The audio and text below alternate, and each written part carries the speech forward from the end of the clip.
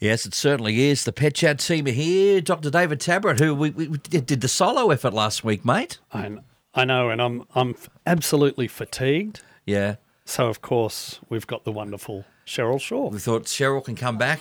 Get up to... Words. Absolutely. Well, you've got to carry the load. That's what that means. Oh, Yeah. okay, right. Okay, I'm here, don't worry. Cheryl, we want lifters, not leaners here, okay? No worries. But you've done your bit today because it's always, we always kick off with Cheryl Shaw Brooch Watch, Yep. which leads into her topic. Now, you have not one, not two, but a combination of 3 brooches. So tell us what you've got there because Okay. I can't really make it out. Okay, so we've got some dogs, some cats, and a child.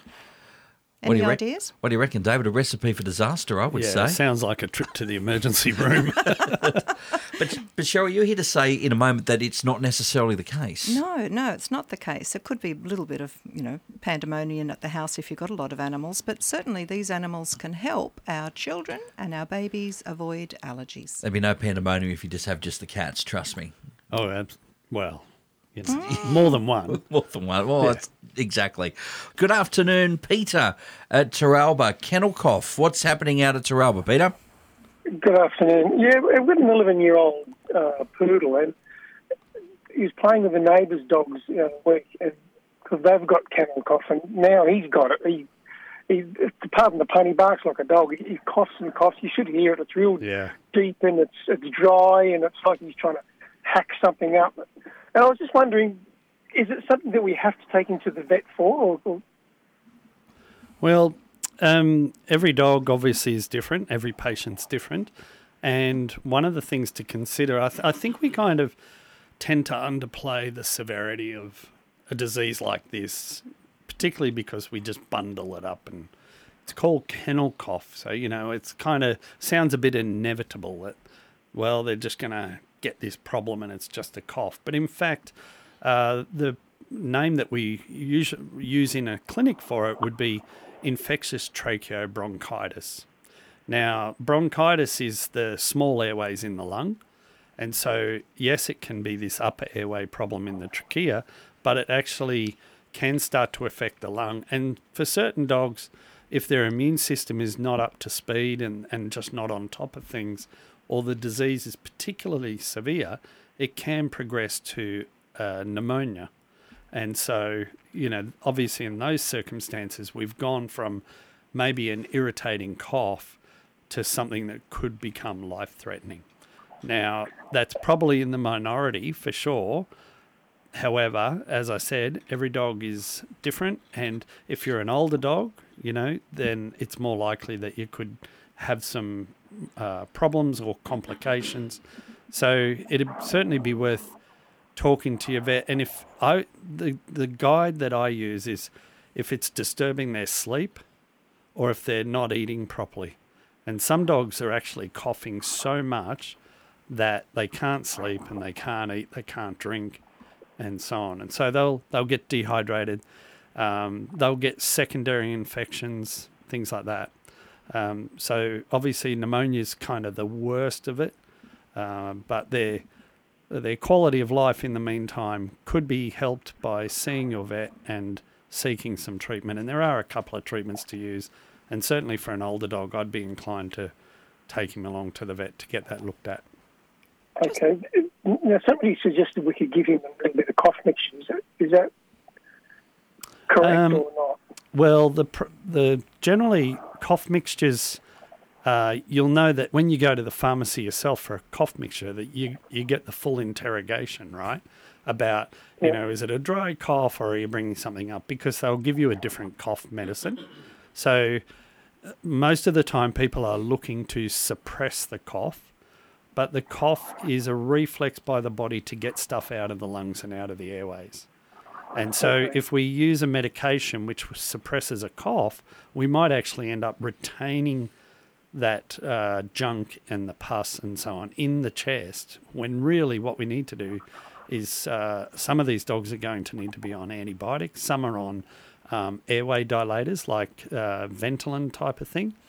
So, there could be a number of treatments that are needed, and maybe a cough suppressant is helpful, but it's not usually the first line of treatment. So I wouldn't be just grabbing some off the shelf and giving it to your dog. I think you're best to get that checked out. All right, best of luck with that, Peter, and the Kennel Cough. Good afternoon, Mark at Newcastle. You would like to learn all about purchasing a cavoodle. Yeah, that's right. From maybe a self-breed, I didn't really want the papers or anything like that. That doesn't really matter. But I live in a one-bedroom unit, and I was asked some company. That's all. Yeah. Cheryl, there's a couple of ways you can approach this. And I know there was, I haven't checked recently, there was some websites that'll give you some guidance towards breeds and things like that. Yep. But small apartment living... Yeah, a cavoodle will be fine. Cavoodle's good, One of the things, Mark, just to understand, a cavoodle is a crossbred dog, so they don't actually come with papers. So because one of the things with a cavoodle, you've got two different parenting. You've got usually a cavalier and then a poodle, and they're crossed together. But one of the things that you'll have to consider is the amount of grooming that this dog's going to need. Oh, yes. Because one time, you pay your purchase price for the pet, and often people don't put into, thoughts of what costs are going to be there. And a cavoodle is a dog that, because it's got two parent different types of coat, one being a woolen coat and one being a shedding coat, it needs a lot of maintenance. So you have to be prepared to do a lot of brushing at home, and then there's the grooming, the clipping of your puppy as well. So that's a consideration that you'll need to have. I was told they didn't shed their hair. Yeah, well, that's a little bit of a furphy, because all dogs shed hair, and some more than others. And when you have a crossbred dog, they often shed a lot more, because you've got the shedding coat from the cavoodle, the cavalier, getting stuck in the coat from the poodle, which is a woolen coat. So you've got this really compound matting that can happen.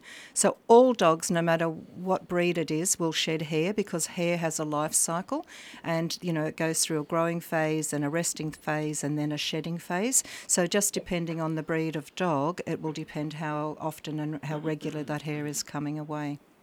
What's the one that would be the less maintenance and a small dog? Would it be a Cavalier King Charles? Less maintenance than a cavoodle.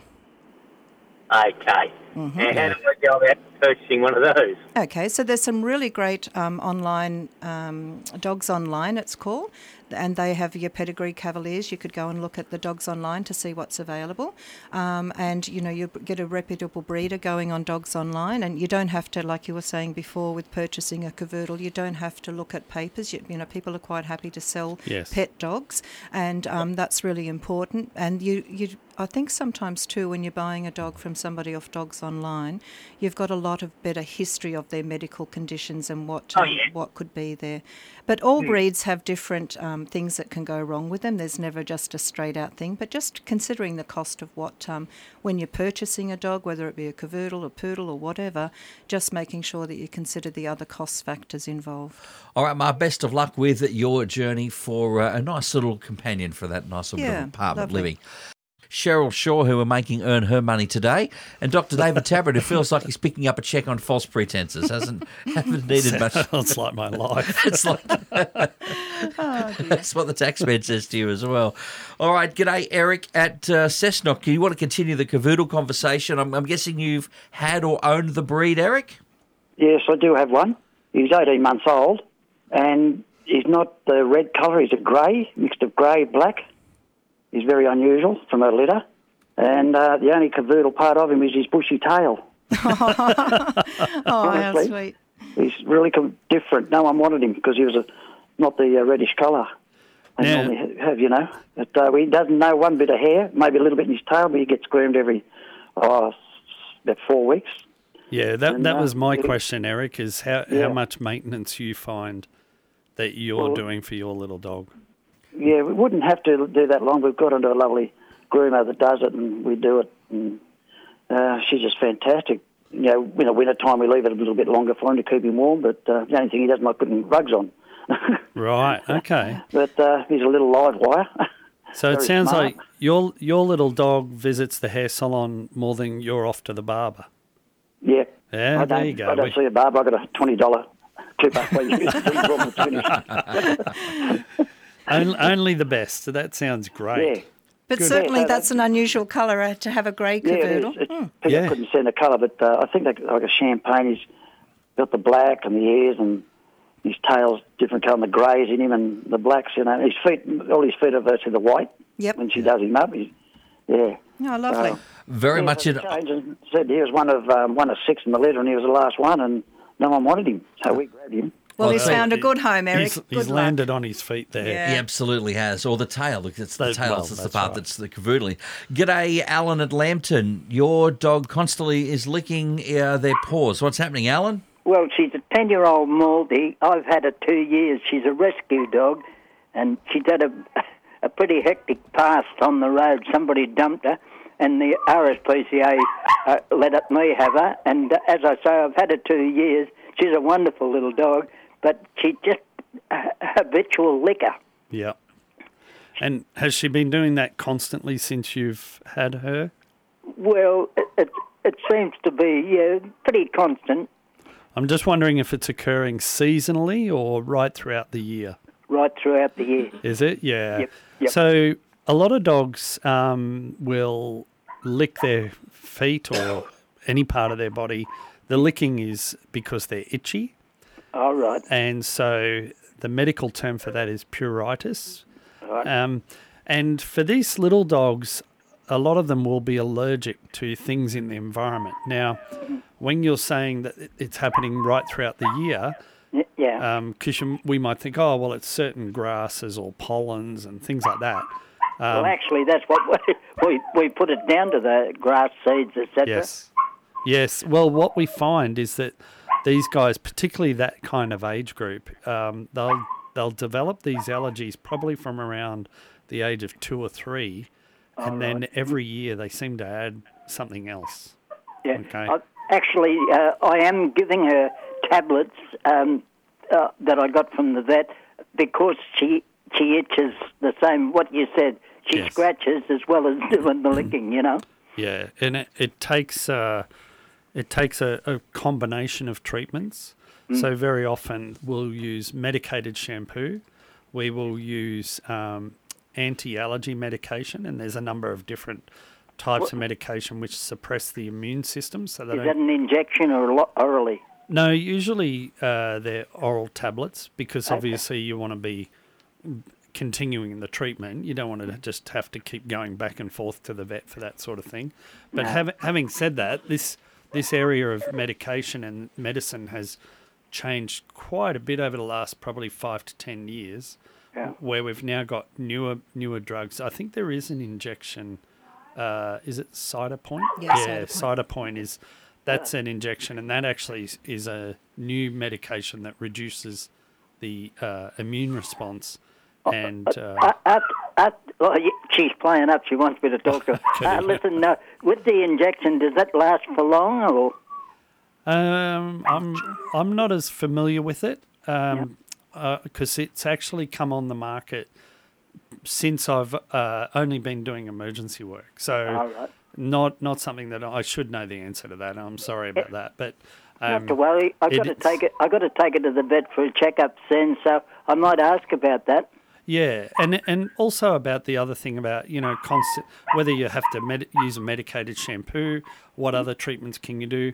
And there are some options as also about seeing a dermatologist for this and a veterinary dermatologist, and they can also add in some extra treatment, which would probably reduce that quite a bit. Alan, best of luck with that. I know she's got the barking dog. She's wanting that attention, so she's like, yeah, I know you're talking about me. Let's get off and get that sorted.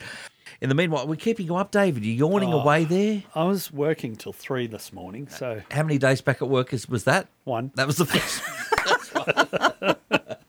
First one. Oh, to be fair, though, I mean, once you've had a lot of time off, luxuriating at home, off on these junkets that you've been on as well. I'm so glad you said that because I thought you were going to say, to be fair, at your age. Well, I'm a bit kinder than to point out some of those obviousities, but you've been sort of, on the relaxing trail, off on these junkets at the company's dime. So Correct. First one back is always going to be a bit tough. It's a tough, yeah. It's a tough The one. struggle is real. Sorry. But Cheryl, not so much the struggle, you reckon, for families that have multiple different types of animals, the dogs, the cats, the kids, all in there, the pet hubby, everything else.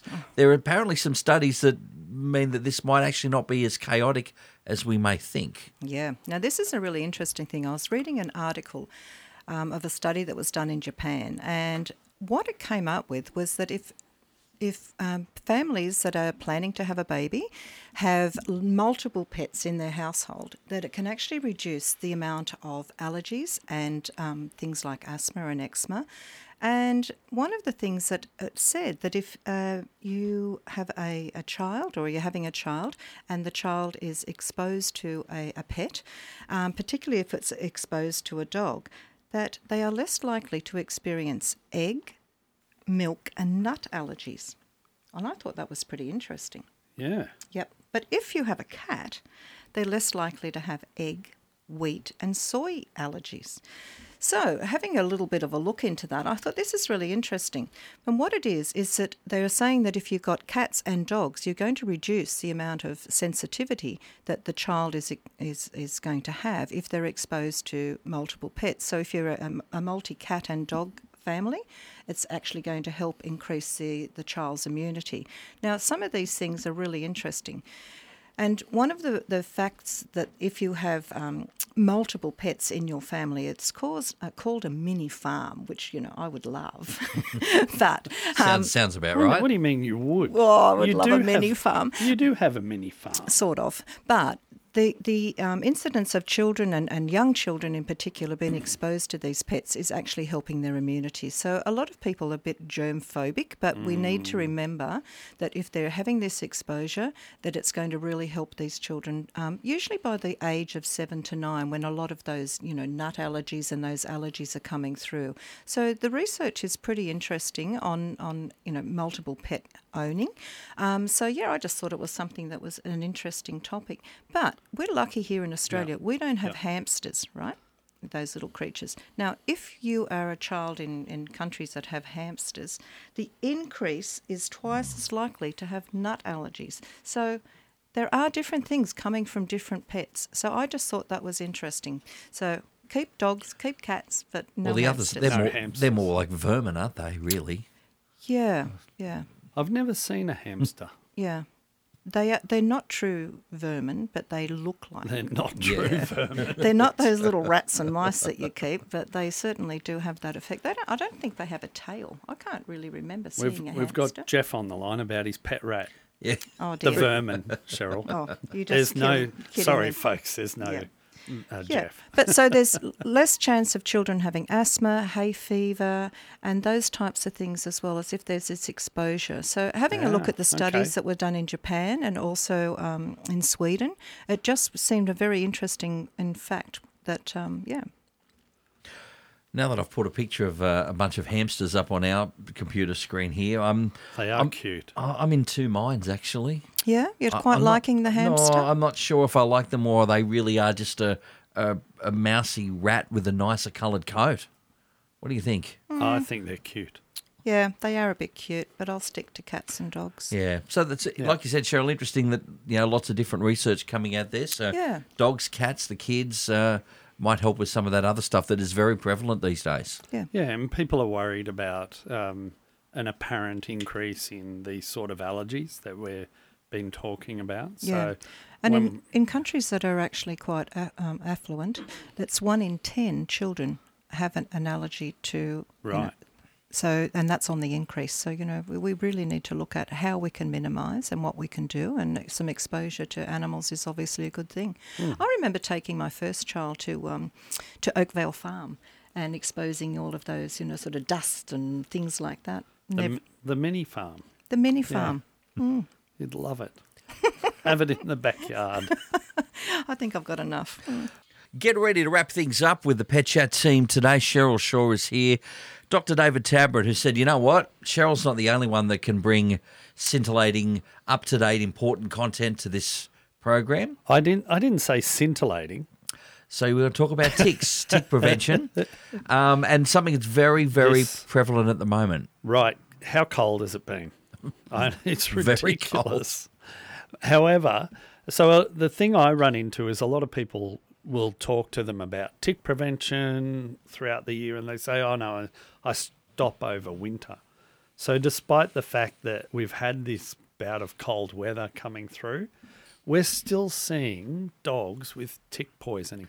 Or maybe the ticks, they're looking for a nice warm, toasty dog to latch onto because it's cold. Exactly.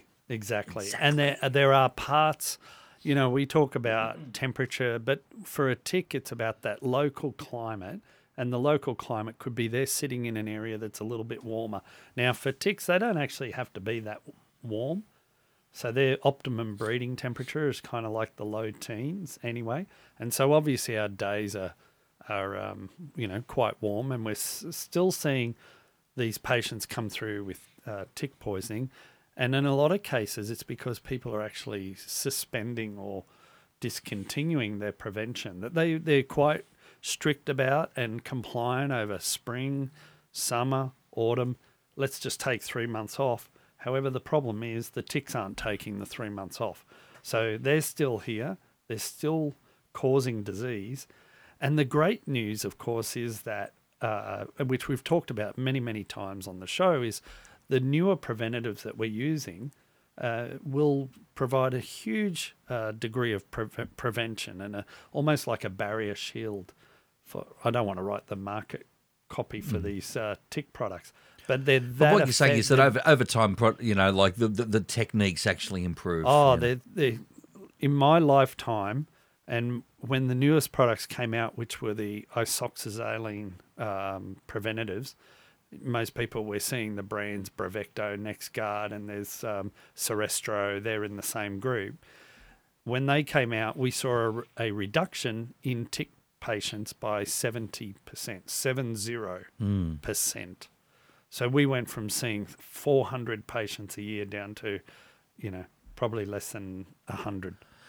So I guess keep in mind, like you said, David, it's winter time. You might be taking that time off. The ticks are not. Ticks are not. Keep up with the preventative pet care. All right, well, we've ticked that box. Oh, dear. It's time for us to walk out of here. Dr. David Tabrett, is always a pleasure.